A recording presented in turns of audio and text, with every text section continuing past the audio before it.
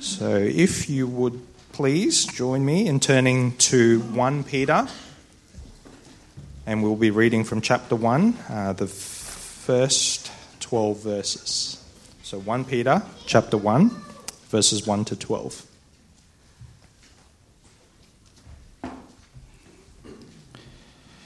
Peter, an apostle of Jesus Christ, to God's elect exiles scattered throughout the provinces of Pontus, Galatia, Cappadocia, Asia, and Bithynia, who have been chosen according to the foreknowledge of God the Father, through the sanctifying work of the Spirit, to be obedient to Jesus Christ and sprinkled with his blood. Grace and peace be yours in abundance. Praise be to the God and Father of our Lord Jesus Christ. In his great mercy, he has given us new birth into a living hope through the resurrection of Jesus Christ from the dead, and into an inheritance that can never perish, spoil, or fade. This inheritance is kept in heaven for you, who through faith are shielded by God's power until the coming of the salvation that is ready to be revealed in the last time. In all this you greatly rejoice, though now for a little while you may have had to suffer grief in all kinds of trials. These have come so that the proven genuineness of your faith, of greater worth than gold, which perishes even though refined by fire, may result in praise, glory, and honor when Jesus Christ is revealed. Though you have not seen him, you love him. And even though you do not see him now, you believe in him and are filled with an inexpressible and glorious joy. For you are receiving the end result of your faith, the salvation of your souls.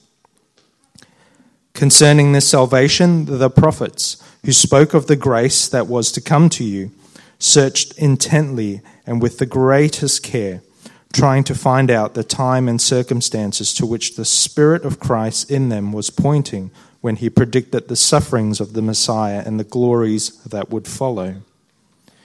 It was revealed to them that they were not serving themselves, but you, when they spoke of things that have now been told you by those who have preached the gospel to you by the Holy Spirit sent from heaven. Even angels long to look into these things. May the Lord bless his word to us this morning.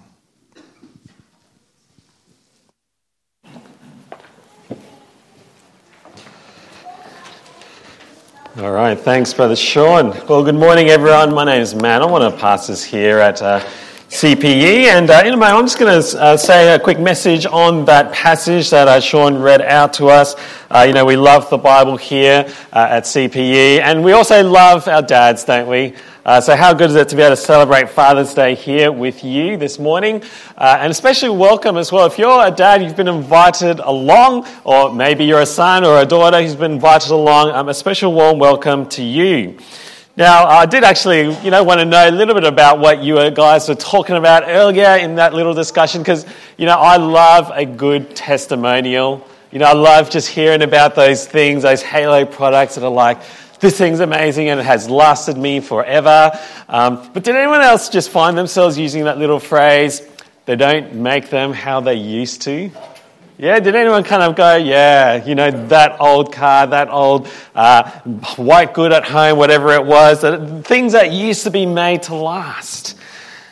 For me, I remember growing up with this microwave. Let me see if we can get our slides moving, guys, back there. There we go. This is an old microwave. It's called the National Microwave. Now, I used to think that we were this weird family that had this 20, 30-year-old microwave at home.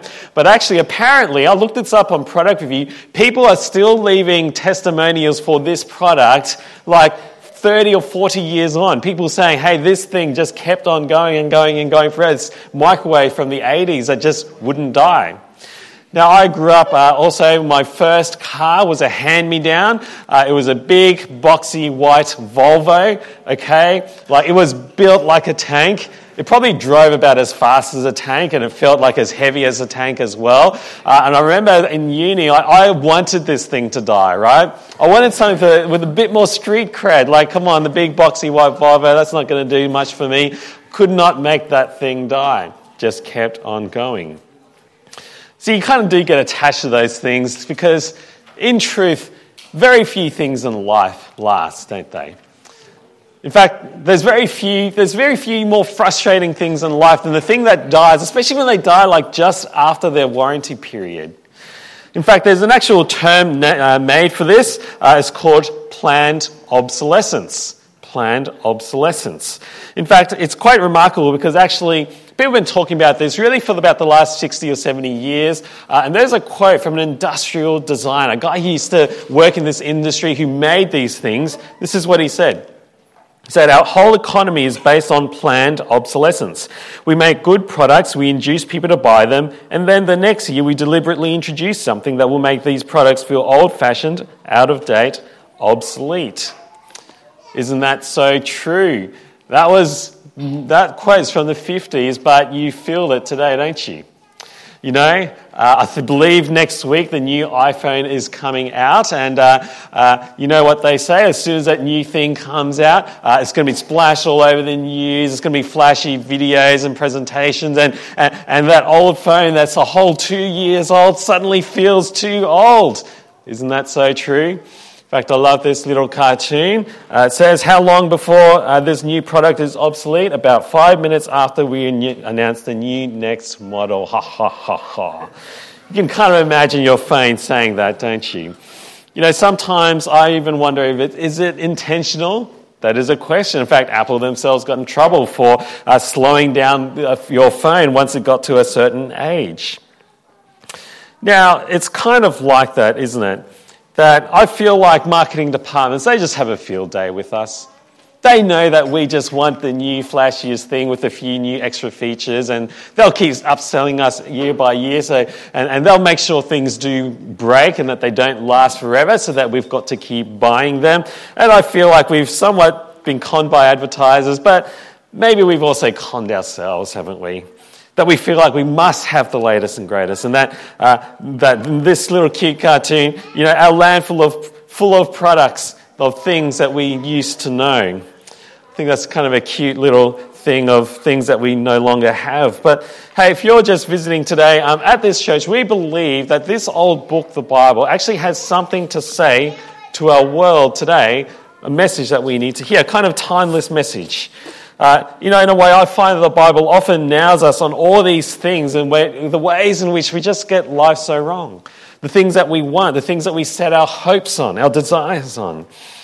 And this part of the Bible is no different, because actually in this little passage that Sean read out for us earlier, there is a message there for us about why so many things in this life perish and spoil and fade, and they fail us. In fact, it really challenges us that if we set our hopes on things that are here on earth, we are born to be disappointed. You see, we're reading from a Bible, part of the Bible, it's from a letter called 1 Peter. Now, Peter was one of Jesus' disciples, and he's writing to a bunch of Christian refugees spread out really across modern-day Turkey, as we would call it today. People who are under pressure, persecuted, been booted from their homes, facing enormous pressure that we can't even really quite imagine here today in Australia 2022. Yet, in the midst of that, Peter says that they can praise God because of their situation, because of what they're going through.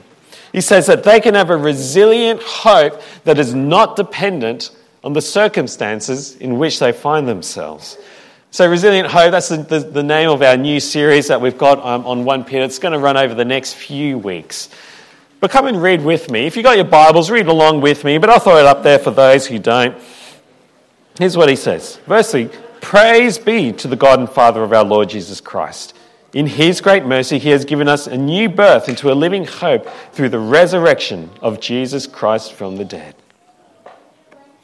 Now, this is just one short little sentence, but there's a lot packed in there about what Peter says about the ways in which God has poured mercy out into our world. And it gives us a new start, a new beginning, a new birth. See, I'll just highlight that little phrase there. Because, how many of us, if we just kind of stop and think about our lives, wish that we could make a new start in some way, that we could just turn a new leaf over, right?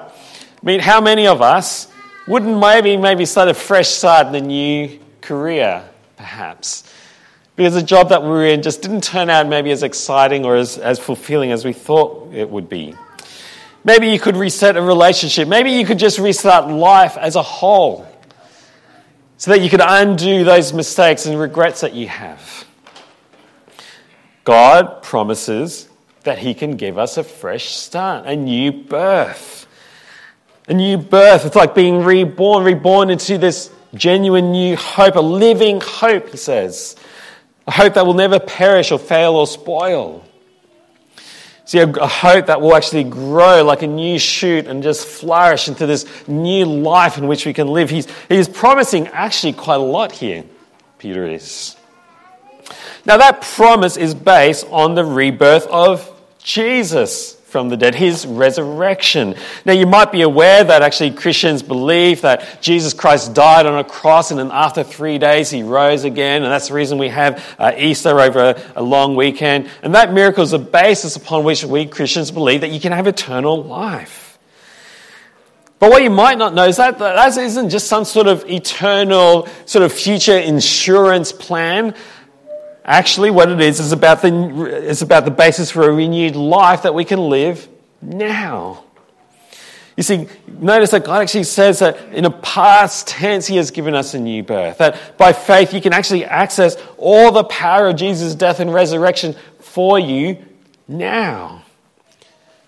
You can't undo the past, but according to the Bible, you can be born again. Not to the same old life, into a new life. One connected with God, connected with eternity.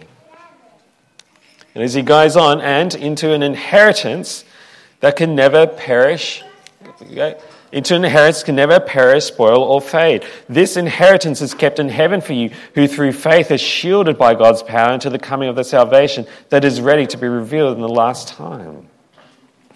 So what does Peter say? He says that actually you can have a hope in a heavenly inheritance, one that can never perish, spoil, or fade. Now let me just talk about investments here for a second. Many of us, and I think, maybe you're a dad here, and maybe that's one of your responsibilities is managing the household finances. And you want to build wealth, you want to invest in such a way that you can leave something for your kids. That they might have some sort of inheritance, that they might have, some way just get ahead a little bit in life, have something to build on. Many of us had parents who worked hard, invested in us. Their inheritance for us might have been a good education. Maybe it was moving country. Maybe it was doing something that would actually give you a basis in which you could build a sustainable, stable career on. And at my stage in life, I start thinking about that for my kids. Start thinking about, what would it look like to invest? What would it look like to ensure that they have a solid future ahead for them? You start thinking about things. But as soon as you start thinking about investing, the first rule of investing is you always think about the risks involved as well, don't you? You think about the risks. There are high risks, high reward investments, and there are low risk and low reward investments. You can invest your money into the stock market or into a startup company. High risk, high reward. Or you could park all your money in the bank and earn whatever paltry 1% interest is there at the moment and slowly accumulate that way. But there's a lesson in investment that there's no investment with no risk. There's a risk for everything. Stock markets can crash. Housing bubbles can pop. Even banks can go bust. Or interest rates, yes, interest rates can even go in reverse. That is, your savings can can actually get smaller. I think it's a funny thing, isn't it? Because we've all been through a pandemic. So we actually know that, nothing in life is certain. Now, in some ways, I actually kind of think it's sort of done us a favour in a way. Sort of reminded us that actually There is risks to everything that we do. I'm sure if you're a person living in Ukraine a few years ago, you weren't thinking that your country could get invaded and you could lose everything. But I think it really highlights the difference between hope in things that are perishable and hope in things that are not. See, the hope that Christianity offers is actually not something that is based in this decaying and broken world that we live in. I think that's why Peter says that we can have a resilient hope, a hope that won't perish, a hope that can outlast all the brokenness in our world, wars, stock market crashes, and all the rest. And whether things are going well or things are going badly, he's saying there is a hope that isn't based on perishable things that can break, spoil, or fade. I think that's true whether things are going well for you or things are going poorly for you. Whether you've just lost a lot of money or made a lot of money. He says, don't put your hope in those things. I was listening to a YouTuber. There was an interview with a YouTuber, a very famous one. He's got 10 million subscribers. Now, if you know what that means, that's like astronomical in YouTube terms. He's talking about his life. You know, things were just going so well for him. Companies were throwing money at him because he had such a good following. But then he says that he actually experienced something that totally changed his life. Let me just actually play a little clip for you from that right now.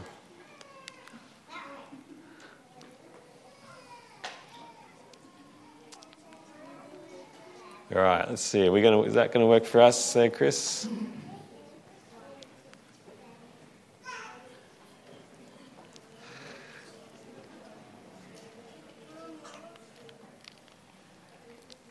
I'm going to say that's not going to work for us. Not going to work for us. Okay. All right. So what he says, his name is Ryan Trahan, and he's one of those YouTubers that you almost want to dislike because he gets to just go and travel around the country and do kind of crazy pranks and fun, interesting videos, and that's pretty much his life. With 10 million subscribers, he's making a fortune off it.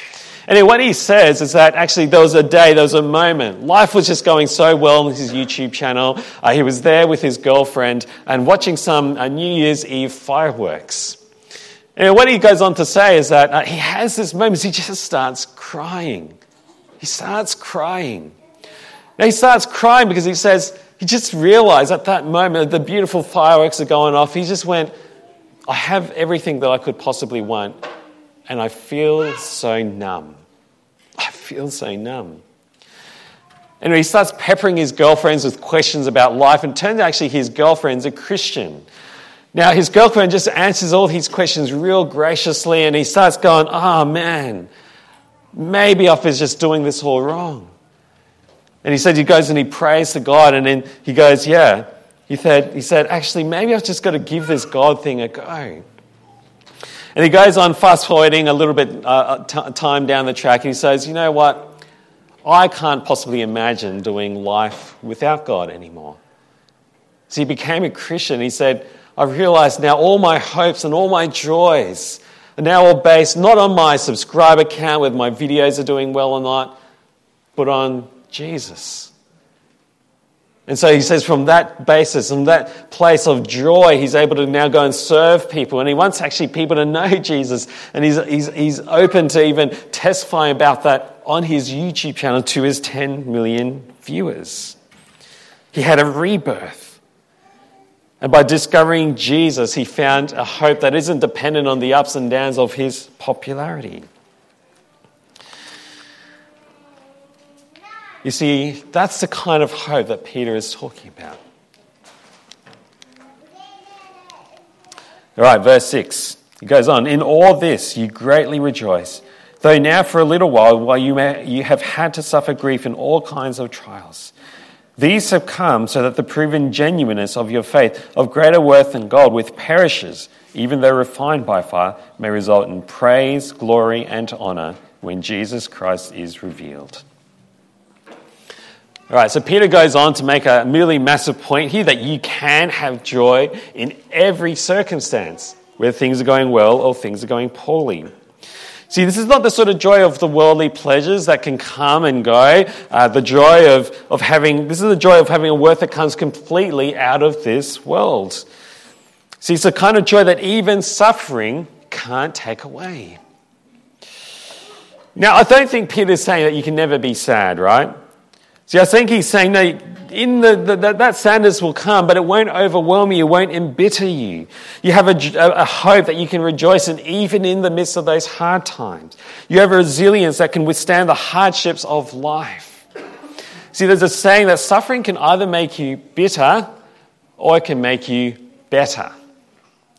And Peter's saying, hey, if you have this hope, this resilient hope, then when that suffering comes, it's not going to crush you. In fact, you can continue to have joy even in the midst of that suffering. Now, I think it's so interesting because even that very word, resilience, it's actually quite a hot topic word at the moment, right? Particularly as a lot of counsellors and a lot of people in schools are looking down at this next generation. And I don't know if you feel this as well, but a lot of people are saying that actually our young generation these days, our kids, don't have any resilience. They're very fragile. They crumble at the first sign of being tested. And people are debating right now about what we should do about that. You know, I don't know, parents, if you've got a report card recently from about your kids, and the report card really says absolutely nothing. They don't give you marks for anything. They don't actually grade you on anything anymore. You know why? Because they think our kids will be crushed if they find out that they might actually be struggling in a subject. And so they kind of give you these flowery descriptions about stuff and said, now, I think there's some good reasons for that as well. Absolutely, I'm not saying that at all. But there is a thing going around at the moment to say, well, maybe one of the reasons we don't have much resilience is that we really shelter and protect our kids. That in our paranoid parenting, we just want to wrap them up and shield them from any possible hardship or difficulty that they might face. Yeah, I've heard these days about all kinds of things. I heard about a school that wouldn't let their kids play on grass because there were too many hazards and risks with allergies and bull ants, and a library that said that kids weren't allowed without supervision because, well, there's stairs and there's electronic equipment in the library. I mean, that's the sort of world that we live in, isn't it? Now, I don't think it means you've got to put your kids through intentional harm or suffering just to toughen them up a bit. But I think it says that, well, maybe there's times we've got to embrace the difficulty and help our kids through their difficulties, not to protect them or shield them from it. And in fact, God really is saying that he does that with us. He wants to test our faith and grow it through suffering. The suffering that will test our faith, it will refine it. You see, many of us here will profess Christ on Sunday, but maybe from Monday to Friday, we're really just chasing after the same worldly goods that the rest of the world does. We have a foot in one world here, in 1 foot in earth and 1 foot in heaven. And sometimes we need the suffering to knock out the earthly hopes that we have. You know, if you were here through our series on Job, you might have worked that out, didn't you? See, Job was refined through the process of his intense suffering. Job was not the same person that he was in chapter 1 as he was in chapter 42. We saw Job that he needed to learn to trust God, that he needed to repent from his own self-reliance. And he turned to God, not just because God gave him good things, but even in the bad things he learned to turn to God. See, that's why Peter talks about this process as being like a refiner's fire. Fire purifies things, right? If you want pure gold, you heat it up, you refine it, you can actually refine off all the impurities out of that gold. And when you turn to embrace suffering, when you embrace it with joy because of what Jesus has already done for you, then you will be refined.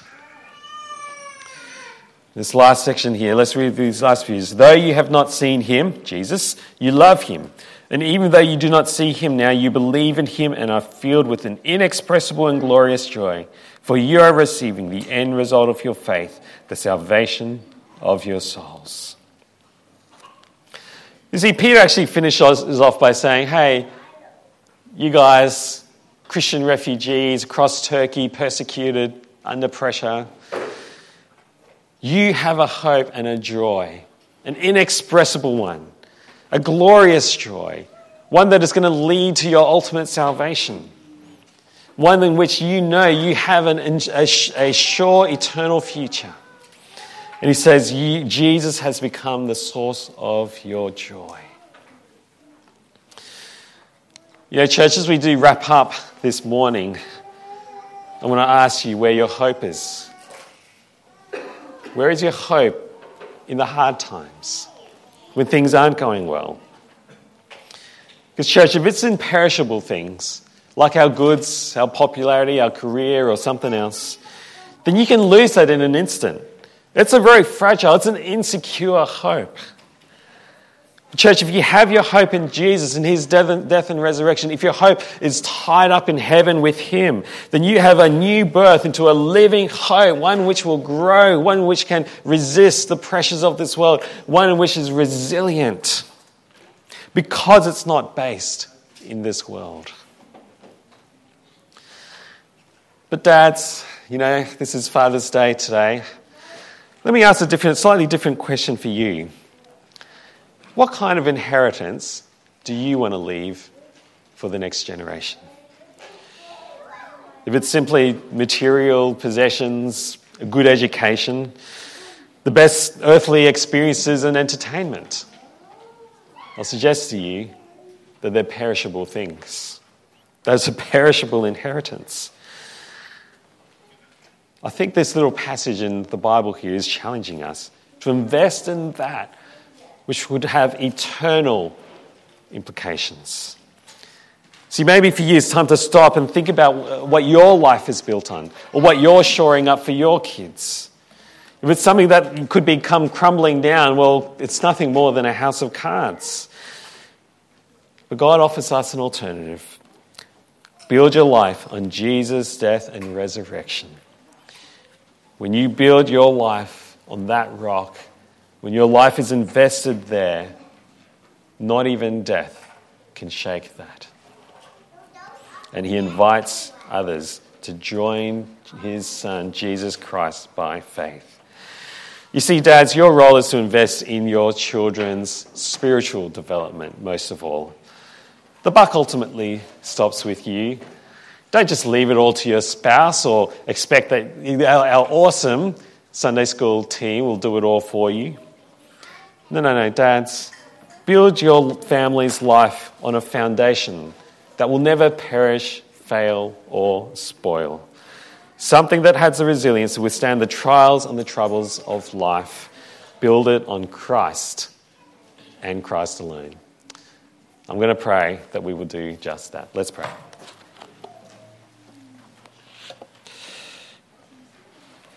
Dear Heavenly Father,